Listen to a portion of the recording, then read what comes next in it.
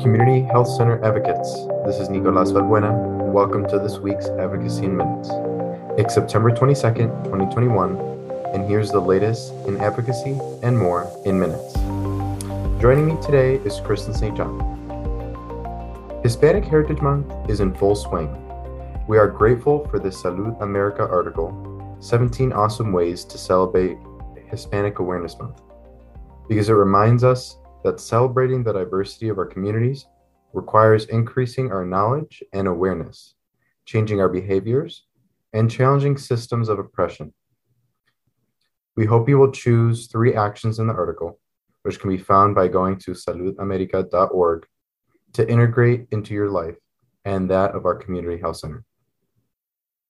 Hispanic and Latinx Community Health Center leaders have mobilized people and resources to ensure access to quality, affordable care in communities facing tremendous stigma and injustice. Celebrating Hispanic Heritage Month also requires us to advocate for funding and policies to provide necessary resources to enhance facilities and workforce to ensure holistic, culturally competent care for all our Hispanic and Latinx neighbors. Think about every person you know who values CHCs. Local business leaders, patients, family, board members, faith leaders, and invite them to stand with us to ensure all community health centers have the resources needed to strengthen our communities. If you have stories showing the ways community health centers offer hope in challenging times, please share them with us. As always, please email us at grassroots@nac.org for support. Now let's get to it. Kristen, tell us what's happening up on the Hill. Thanks, Nick. If you haven't heard, last week, the House Energy and Commerce Committee finished a markup session of their legislative portion of the Partisan Reconciliation Spending Plan, the Build Better Act.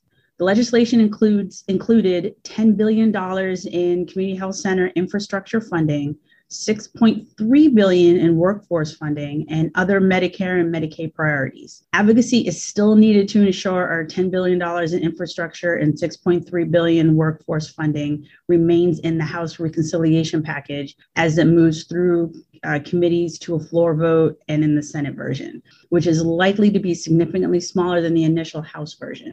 If you haven't yet, make sure to head over to hcadvocacy.org/take action to send your personalized message to your U.S. representative. Also, the House and Energy Committee and the Ways and Means Committee debated their respective provisions of the Build Back Better Act. Democrats expect the drug pricing provisions to provide a significant portion of revenue to pay for investments in other healthcare programs, including expanding Medicare and Medicaid services.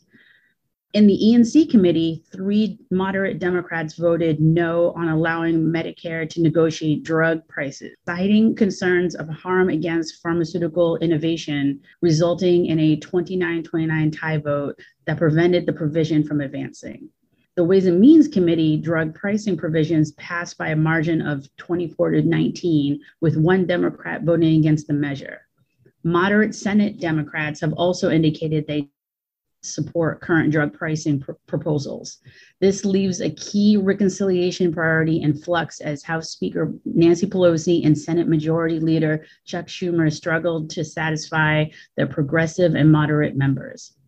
NAC is closely monitoring conversations around drug pricing provisions that could potentially impact health centers, primary care associations, and HCCNs. And finally, the House is expected to vote on a continuing resolution early this week as the September 30th, 2021 deadline to fund the government and prevent a government shutdown nears. The CR would go through December 3rd, 2021 and include a suspension of the debt limit through December 16, 2022. The legislation will require 60 votes in the Senate to avoid a filibuster. However, the Republicans continue to say they will oppose any efforts to raise the debt limit. Nick, any interesting health center news you'd like to share? Before I get into that, I'd like to let everyone know to stay tuned for the date and time for NAC's webinar focused on the Center for Medicare and Medicaid Services Vaccine Mandate Interim Final Rule.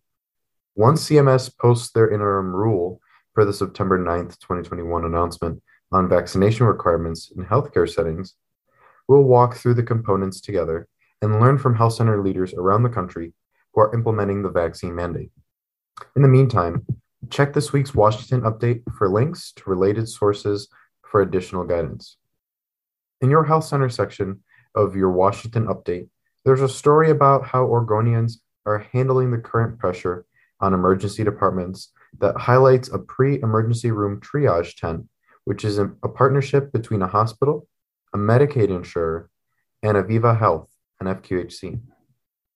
The Using Data to Tell Your Story section includes links to the bi-weekly health center's response to COVID-19 infographic for you to download. Our research team also has the new Medicaid and CHIP PHE termination impact survey available to fill out. All FQHC CEOs have received an email to participate in this short 7-question survey about the impact the termination of Medicaid and CHIP's PHE flexibilities will have on their patients and centers. If they have not received this email or have any questions, please have them contact Sarah Baser at sbaser@nac.org. Before I leave, feedback is needed for a George Washington University operations survey. Please share information about your operations over the past year through participating in our survey with George Washington University. All health center CEOs should have received an invitation via their email. If they have not or have any future questions, please email Jessica Chirac at jchirac@gwu.edu. Thanks, Nick.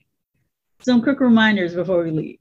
Please continue to refer to our HC Advocacy coronavirus advocacy tools in this challenging time. You can find the advocacy website at hcadvocacy.org. For further support, please email us at grassroots.org or follow us on Facebook using @HCAdvocacy. As always, a huge thank you to all of our advocates for your strong advocacy efforts. Thanks for listening. Stay safe and healthy. We'll be back next week.